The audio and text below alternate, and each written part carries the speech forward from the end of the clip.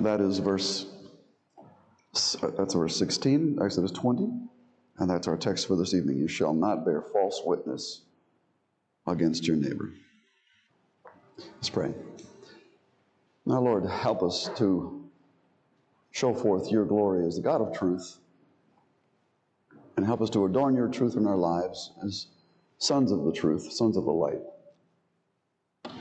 that we might bear true witness to you. And that, Lord, you might delight in us as we have delighted in you. For you are the faithful God, and you reward faithfulness. Lord, we are saved by the truth of your promises that we believe, but we also, Lord, are helped to be people of the truth and walking in your truth and speaking truth.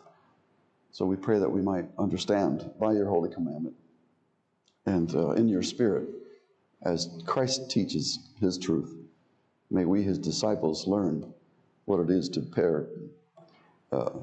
speak to one another truthfully and never to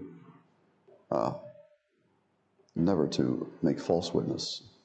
And we pray in Jesus' name, amen. Please be seated. So the teaching here is very straightforward, really. Not only the Christian, and not just religious people, but all men are to maintain truth. They have to maintain and promote truth. If there's truth that would benefit others, all men are to maintain it and to promote it. This is why we evangelize. We promote the truth of God as it is in Christ. You must maintain and promote truth between man and man, and protect your own and your neighbor's good name, especially in witness bearing. Now, this relates not in a small way to this morning's sermon, how Jesus confessed the truth. He bore witness before Pilate and before all authorities. He spoke the truth. He acknowledged to be the Son of God, the King of the Jews. So we have a continuation in that vein.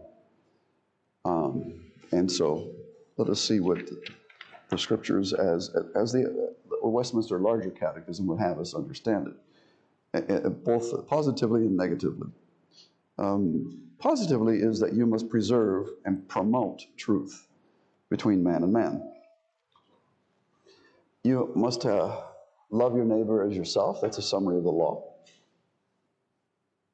And as such, you will love yourself, so you are to protect your own good name. There's no law here in the Bible that says you have to roll over. And when people accuse you of something that is false and you really don't believe it, that it would be humble for you to say, oh yeah, I see your point. No. If you don't see the point, you are to protect your good name. You can say, well, I'm sorry, brother, I don't see it.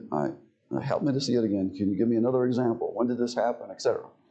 All right. So you must protect your good name and the good name of your neighbor. Now, how do we do this? We do this by appearing to uphold the truth when called to do so. If the court of our land asks you to come to court to be a witness, there is a responsibility for you to do that. You say, well, it's the government. Oh, no, it's parking downtown. Huh. No, that's your duty. If the session calls you and asks you, please write one paragraph of what happened at such and such, or why you're moving from the church, you are to do that. You appear for the truth, and you are to teach and to say the truth and the whole truth.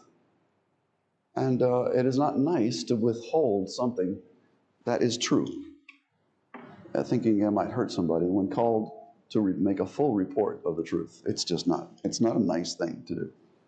You're to stand for the truth. You're to stand for it from the heart, sincerely, Not begrudgingly, but freely. If you begrudge truth-telling, you're not completing the commandment, because the commandment is spiritual, touching the heart. It's not merely a matter of what comes out of your mouth. It's the very motions of your heart have to be true and free. You're to speak it clearly. That's to say, not with, again, in the context historically here, we've had all kinds of sophists that in their ethics, when they're clever ethics, would say one thing with fingers crossed and couch their words in certain terms where they could get away with being Catholic and being spies for Rome in England, and that was done all the time. And that amounted to treason to the crown of England, but also heresy and all manner of disorder of the church. Speaking the truth, and only the truth, in matters of judgment and matters of justice. The commandment follows the format that I said before. The gravest transgression is listed in the table. So in other words, you may hate your brother, your neighbor in your heart, and that is murder. But the furthest extent of that class of sin is killing. So the sixth commandment says, "Thou shalt not kill." Same way here. The worst type of lie that you can give is when you're called to testify formally under oath, either in a civil court or in the court of the church. And if you lie in a court of the civil magistrate, that's perjury. That carries a severe, it can carry a severe sentence. If you lie in a court of the session, you're likely going to get away with it, but not before God. It's a heinous sin to lie. So, matters of judgment and justice in all manner of things whatsoever. Little things, and he who is faithful in small things will be faithful in great things. You can't shrug off, well, it's inconsequential that I told my friends that we caught 6 bass and they all averaged 3 pounds when you only caught 2 and their average was 3 ounces, Fishermen lie all the time. It's almost expected the fishermen be lying. But it's not inconsequential. You shouldn't lie. All right. I'm picking on my own class of guy, of sinner, All right. You have to have a charitable esteem of your neighbors. No sense painting him in the darkest colors. You don't have to do that. You can be charitable. We're not as bad as we could be. Just keep that in mind. If he's black, paint him gray. If he's gray, paint him a lighter shade of gray. If you can. While teaching the truth. Now, with respect to yourself, you can be, you try to be just to yourself, but knowing the deceitfulness of your heart, you have a track record of covering and excusing your own sin. Keep that in mind as well as you judge yourself. A charitable esteem of your neighbor and yourself, loving, desiring, and rejoicing in their good name. It's easy to do when you hear a good report of your sister or your good friend and all that. This is not as easy to do when you have enemies who've treated you poorly, maybe competitors, opponents, I should say, if not enemies. But still, and there are many examples of that in Scripture, but we have a long list of things that under this head, so we're going to keep going. You can rejoice in their good name. You can be sorrowful for their failures, for their sins, and you should cover their infirmities as much as possible, and not to dole over them, and not to rest too much on them, not to make too much of them. Okay, these are my reading glasses coming up. Can you reach that from here? Wow.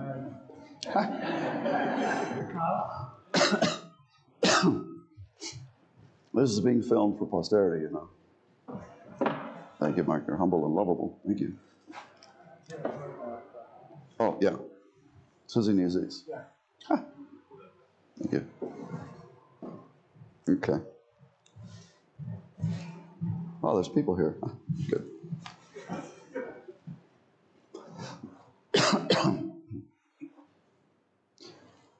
One thing that we need really to be in the practice of in the church, and it's required in this commandment.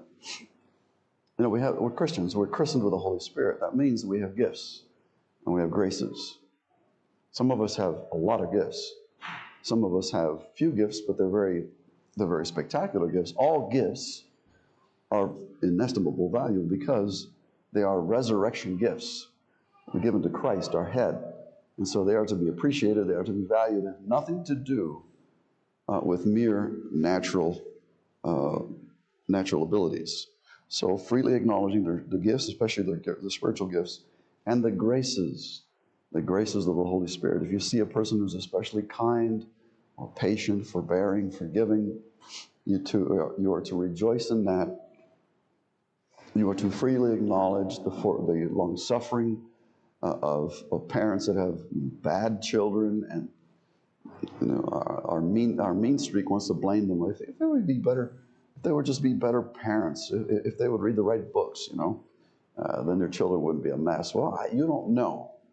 So you need to forbear, and you need to acknowledge those that have superior gifts and graces. That's what the Holy Spirit does with us. He gives us gifts, and He gives us graces. Now, the greater of those that you should appreciate are the graces. Because men may be gifted by the Holy Spirit temporarily, and those gifts can be removed. And those gifts can rest on the heads of men and women that are not redeemed or converted. Graces are an indelible mark of a true Christian. Graces, love, joy, peace, brotherly kindness, patience. That's an indelible gift of a true mark of Jesus, of a Christian. So you are to especially rejoice in graces, and of course, rejoice in gifts. You are to defend their innocence. That's one of the responsibilities of kings, and that's what you are in Christ.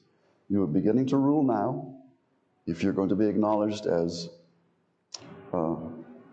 good and faithful servants of God under the dominion that God gave you, you are to be prudent, and you are to defend the innocent and the widow and those that are marginal and the weak and the poor. If you don't, then you're breaking this commandment. A ready receiving of a good report. So, Elder so-and-so, he preached a great sermon down there. Come on, that guy. Nah, you don't believe a good report. Why not? Why not believe a good report? And why be stingy? You can rejoice.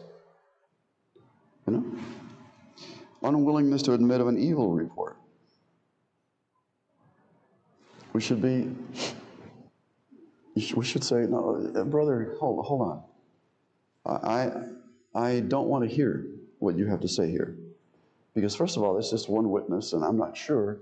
Besides, what business is this of yours? Have you taken this to the proper authority? Have you spoken to this man? Why are you telling me this?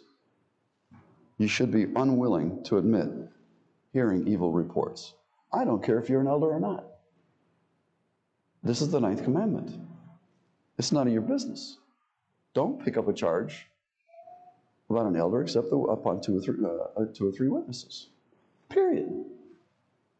Discouraging talebearers, flatterers, slanderers. Again, we say the same thing in different words. Love and care for our own good name, defending it when need requires.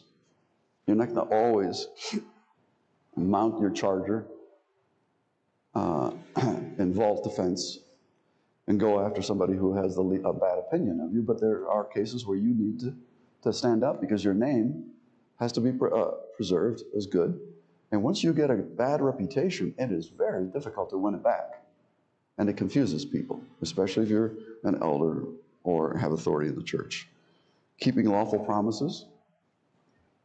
You make those promises to God, but they affect other people as much as you do.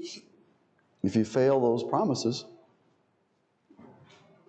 then you break this commandment. This includes church membership vows that we saw this morning about submitting to the government of the church and also contributing to the work as you are able to. If not, my friends, then you're breaking the ninth commandment. Studying and practicing whatsoever things are true and honest, lovely, and of good report. And these are the wonderful things that God calls us to do. And Paul says that when we give ourselves over to whatever is good, whatever is right, that which is beautiful, dwell on these things, the God of peace will be with us. And isn't that what we want? See, if we're not doing these things, we lose peace. When we're doing these things, we sense the Lord's peace. As we walk with God in the light, we have fellowship with Him and with one another. But if we turn to the darkness and with a divided tongue, we begin to do a lot of harm to ourselves and others. So you must preserve and you must promote the truth between man and man. Secondly, the nugget of that is that you must never prejudice the truth. You should never prejudice the good name of your neighbor. Know your own good name. But especially in the public arena. Again, civil court, magistrate, and the church court, those are the two highest places where you must be very careful to speak the truth. Giving false evidence and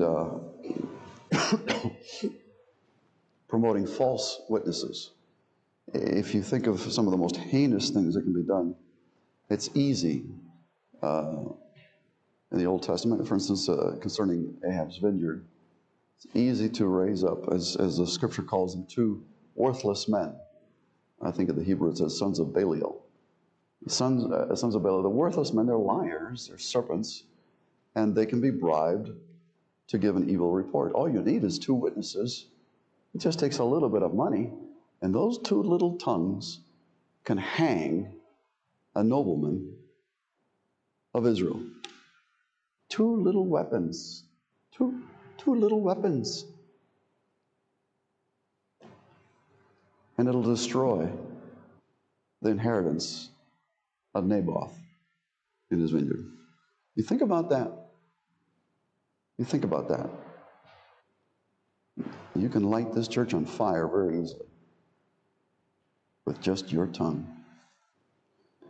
Wittingly appearing and pleading for an evil cause. You take the wrong stand and you know it because there's political advantage to you, convenience, but you know it's a compromise. That's a breaking of this commandment.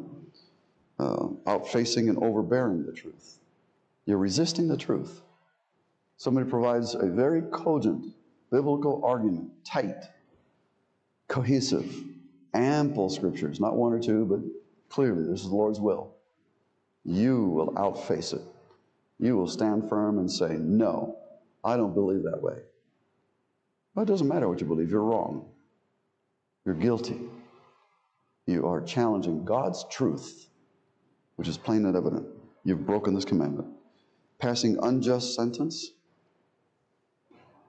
And those who rule, it's a shameful thing for a judge to adjudicate badly. You saw how Pilate adjudicated. He tried to be fair. And the high priest and his scribes, well, unjust sentence, despite ample evidence. Calling evil good and good evil. We've got plenty of churches that are ready to do that in terms of gender relations and expressions of sexuality, things like that. We are ready to call it evil good. And then when you mention them of good, a positive good that the Lord requires, such as keeping the Lord's Day, the fourth commandment, they say, well, no, that's an evil. I'm not going to be bound to that. You can't bind my conscience to that. That's evil. You're breaking the ninth commandment and the fourth commandment. Rewarding the wicked according to the work of the righteous, and the righteous according to the work of the wicked. A prophet who's true suffers long in the truth. Instead of being thanked and encouraged, he's beaten. He's thrown out of the vineyard. False prophet, he's brought into the privy council of the king. And he's given a mansion. That's a breach of the ninth commandment. Forgery, you don't have authority to forge something, an official document. Be true to the author of documents.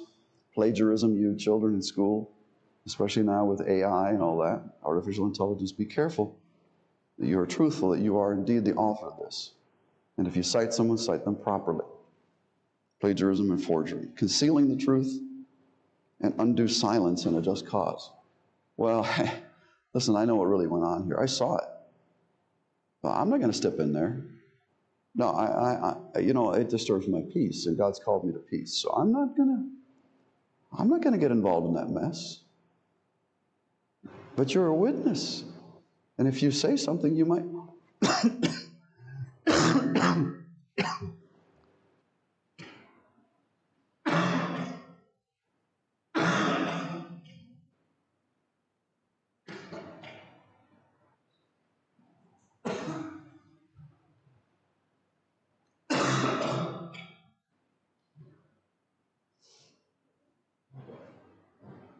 I'm going to need some water.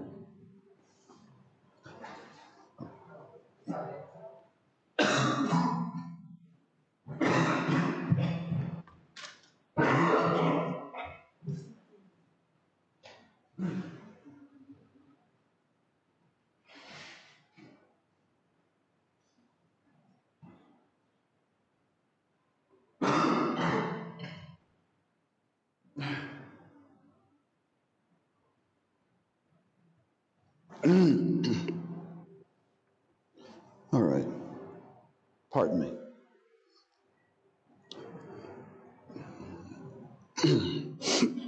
If we hold our peace, especially in process, judicial process. Oh, you're tall, aren't you? Thank you. You're very tall. Slam dunk. You didn't have to jump. You know, white guys can't jump, right?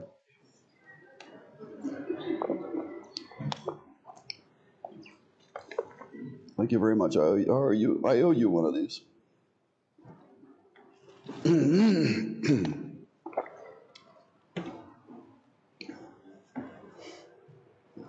If sin calls for a reproof from yourself or a complaint to others,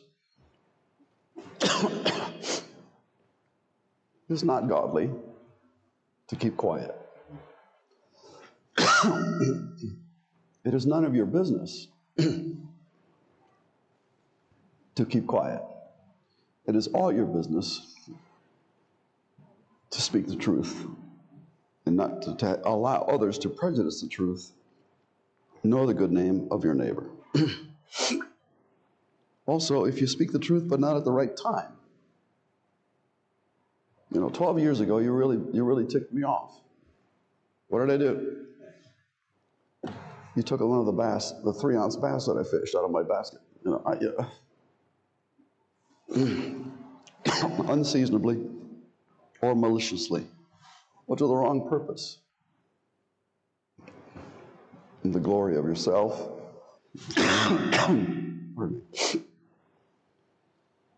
or not for the benefit of others, nor for the benefit of the kingdom. Perverting the truth, giving it a wrong meaning, or in doubtful and equivocal expressions to the prejudice of truth. In other words, sophistry. Sophistry. I'll give you an example. I think the framework hypothesis, and it's given as a biblical narrative explaining the 6 days of creation, is untruthful in that it is an incomplete exegesis. It is a partial exegesis, but an incomplete one. And so it prejudices the truth. He's done some work in framing those days, but not all work, and he's not dealt with the whole of the passage. It's an incomplete exegesis, and if you publish that as the meaning of the text, it is biblical error, and it is breaking the 9th commandment. speaking untruth, lying, slandering, backbiting, tale-bearing, whisperings. That is to say, saying something, but it's not like you want. It's not saying you can't whisper something to your wife at night or something so you don't wake up the babies. What it means is you don't want this word to be brought to light, and so you say it in a corner. You work in the shadows. You're not open about what's going on. You're in the backwash. That breaks the 9th commandment. Scoffing. I would even say rolling your eyes. We see this in congregational meetings. And people go, hey, that's spurning somebody. If it's wrong what he's saying, then speak to the issue. It does no good. Reviling is basically attacking and forming a character judgment instead of informing your friend, look, that's my ballpoint pen. It cost me $3.98. Please give it back to me. You go right to the heart of the matter and you impugn his character. You are a thief. You cannot be trusted because you're a thief.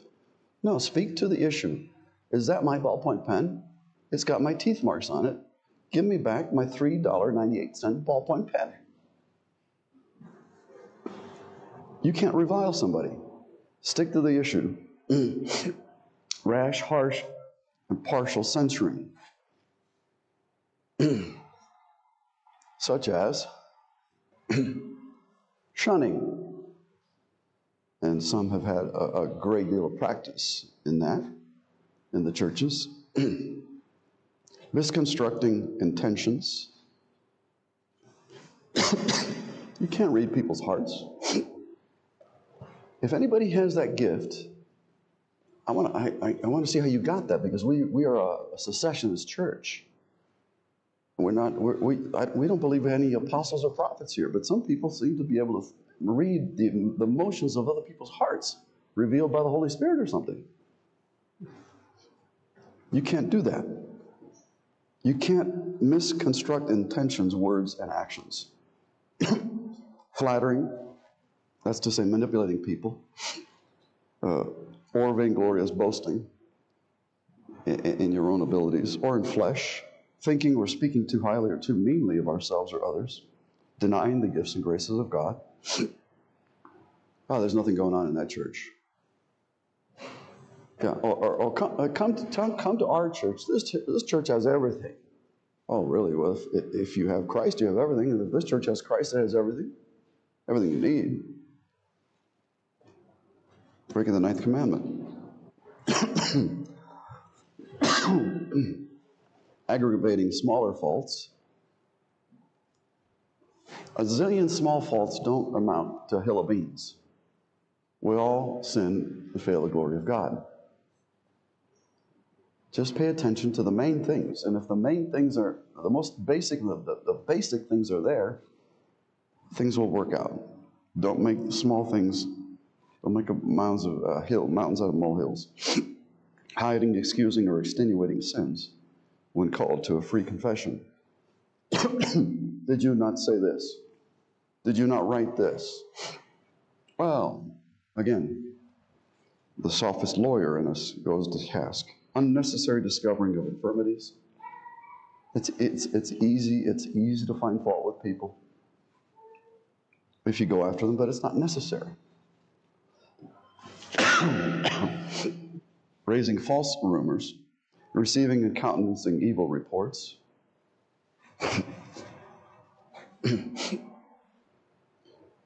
The gossiper is not the only one guilty. The one receiving the gossip is guilty. As guilty. Because the 9th commandment is broken with the transmitter and the receiver. It's not just the transmitter, it's the receiver.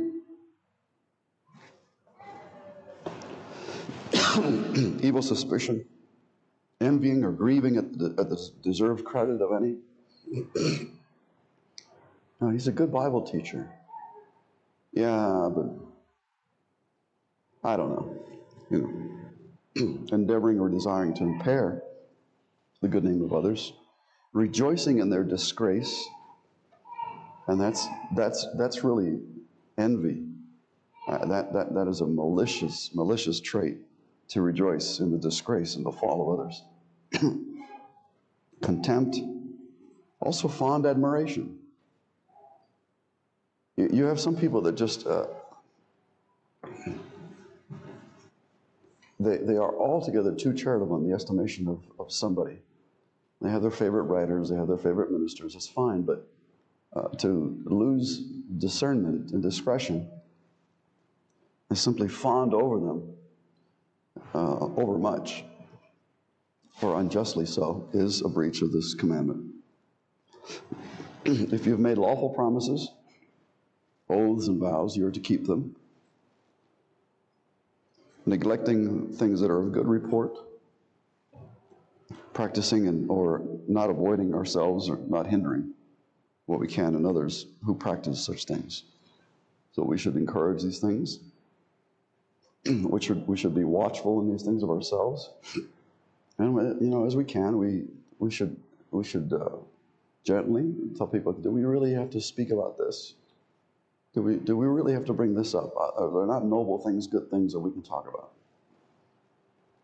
So you must maintain and promote truth between man and man. You must protect your own name, and your neighbor's good name, especially in witness bearing. Now, my friends, the problem here is that Satan is the father of lies. And our race is composed of two people. The seeds of the serpent that are given to his character, and the redeemed of the Lord who still have a fallen nature, and that nature has a tongue that is exceedingly difficult to govern. And James says as much in James 1 and verse 26. Again, he repeats it in chapter 3, verse 5, 6, and 8.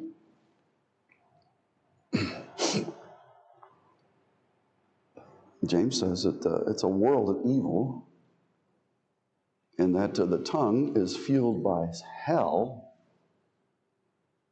Those are strong words by the brother of our Lord. It's a mark that a person is able more and more to die unto sin and to live unto righteousness, especially when he comes under trial. So when asked in important events in the church, at session, or in the important things in the civil court, he tells the truth. This is very important. In contracts, in relating to people, once trust is broken, it's very difficult to renew. Once trust is broken, and especially if it's broken, it's trying to be repaired, and again, a lie comes forth. And then again, you try to reconcile and begin to trust one another, and then you even anticipate a lie, and there it is. Some people are so much given to lies that it's a part of their character and habit. And that is a very grievous thing. Now, when a Christian lies to another Christian in the church, there is absolutely no advantage in that, because we're all members one of another. You might as well throw out that practice, because you gain nothing by it. If you hurt the church, you hurt yourself. If you hurt yourself, you hurt the church. We're all covenanted together, so you might as well out with the truth. God will out with it anyway. So you might as well give him glory, as Achan did, and confess that you've got idols. Or 30 men might die. And that's the way it goes in the church. And newspapers and printed matters and books and journals especially. I'm very glad I have not published any books. I would be more accountable to my writing. I'm accountable to you in what I write on a weekly basis anyway. I have to be careful of what I write. Printed material, more permanent material, it has a wider shelf life, you might say. You have to be careful. And one thing that is not done anymore, theologians used to have retractions. Augustine had retractions. If you make a mistake, 20 years afterwards, upon a more mature reflection in your ministry, oh no, well, oh, did I really say that? Wow, that's an infelicitous wording. If a polished theologian would say, oh, that's an infelicitous wording, because it makes nobody happy. Well, change it. Say so. Even newspapers used to have their retractions on page 27A, you know. They make a mistake on the front page, and you read about it 3 years later, you know, page 27. Newspapers, books, journals. Scientific reporting, it's at a crisis. I read an article recently. Over half the stuff that's published in Scientific today is junk. Academic journals. It's pure myth. Manipulated numbers. I won't go into that area. It's easy to manipulate data, especially when you've got a lot of titles in your name. People, you know, he's director of this, he's captain of that. Propagating lies and myths. Again, creation myths, that's a famous one. Intentionally false reporting. Yeah, this thing now is popular. Oh, we handle conservative news. Oh no, we don't have any. I like this one. We don't have any bias, unbiased news reporting. I love that. I love that one. I've seen that ad and I just laugh. I go, whoa, wow. And you talk about attaining modesty and humility. Everyone has a bias, my friends. And I'm not interested in conservative news. Are you interested in conservative news? Tell me the news, man. Tell me the news. Don't tell me the Republican news. What is that? Okay. Matthew 18. Matthew 18 is difficult to practice. It's much harder than the piano. You've got to be paying attention, and you've got to bring in every grace and every gift. And you can speak to one another in love and get through difficulties interpersonally. But you need to be patient. You need to be asking much wisdom. You need to contain the damage to the person in as tight a circle as you can. But you are to practice Matthew 18. We are to hold one another accountable. Next week's sermon, I hope, will be from Philippians 3. And Paul is admonishing the Christians of Philippi, brothers, watch out for so-and-so, the Judaizers. Every Christian is responsible for the purity and the peace and the unity of the church. It's not the elders. It's not the deacons. Every Christian is a vanguard for Christ. Or why else would you be christened? Why receive the Holy Spirit, which is the anointing of kings and of priests and of prophets? Are you just going to, what, have a christening and go to heaven and never show forth the glories of those offices? What is that? That's not Christianity. You are to live up to the name Christian. So that's what is involved here. And we have an opportunity here to show forth the glory of this commandment. And it's right before us in the Lord's Supper. How's that? When you come to the Lord's Supper, and you are a sincere Christian, walking in the light as He's in the light,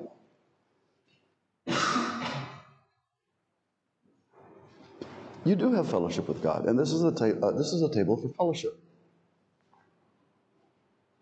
And it's easy to see, not a perfect picture, but a correlation there.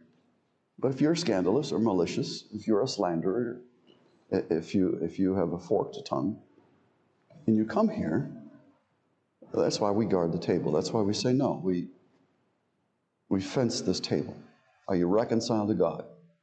Are you reconciled to one another?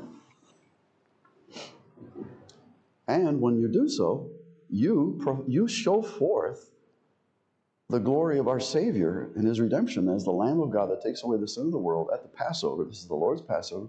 You profess, this is a prophetic function that you, Christian, perform until he returns. I'll read it, from 1 Corinthians 11 just in a second. And that's telling the truth. You're telling forth the truth as it is in Christ. And that's the privilege of everyone who worships the Lord. We are a people of the truth. We are a people of the truth.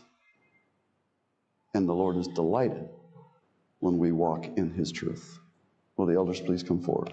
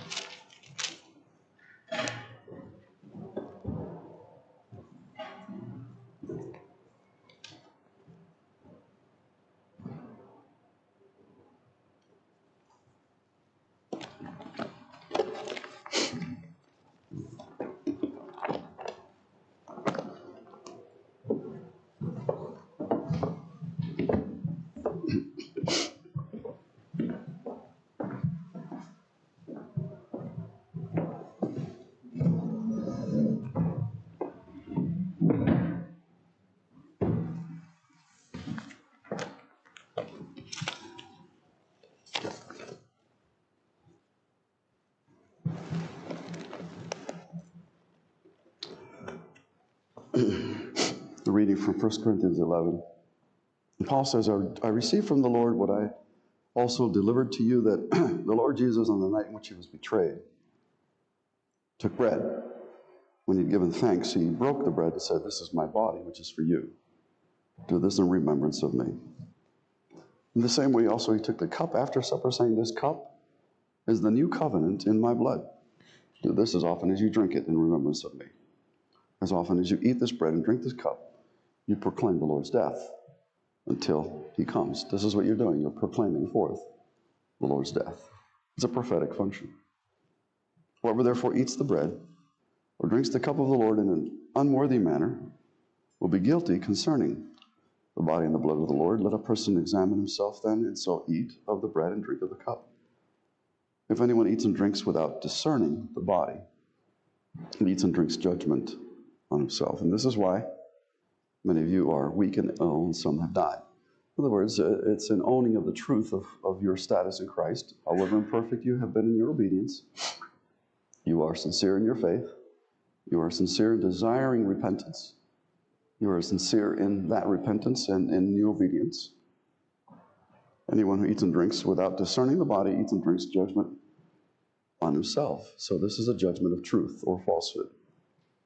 This is why many of you are weak and ill, some have died. But if we judged ourselves truly, that is to say, in truth, we would not be judged. But when we are judged by the Lord, we are disciplined so that we may not be condemned along with the world. God is a God of truth. He hates lies, and he will condemn lies, and he will condemn unrepentant liars. Let's pray. Pray now, Lord, that as you have given us charge to remember your gift to us in Christ, that we would receive it sincerely and with love in our hearts, knowing that we need deliverance, we need a Redeemer, we need your covering blood,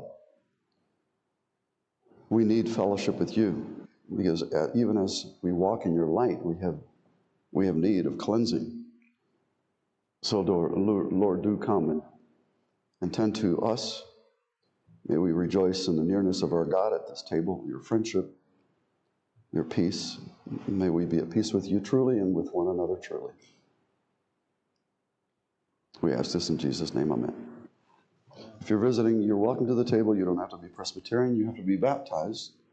You have to have made a public profession of faith, and it helps if you can say, I report to this shepherd or this under shepherd, if you're a church member, if you can make some sense of that. All right.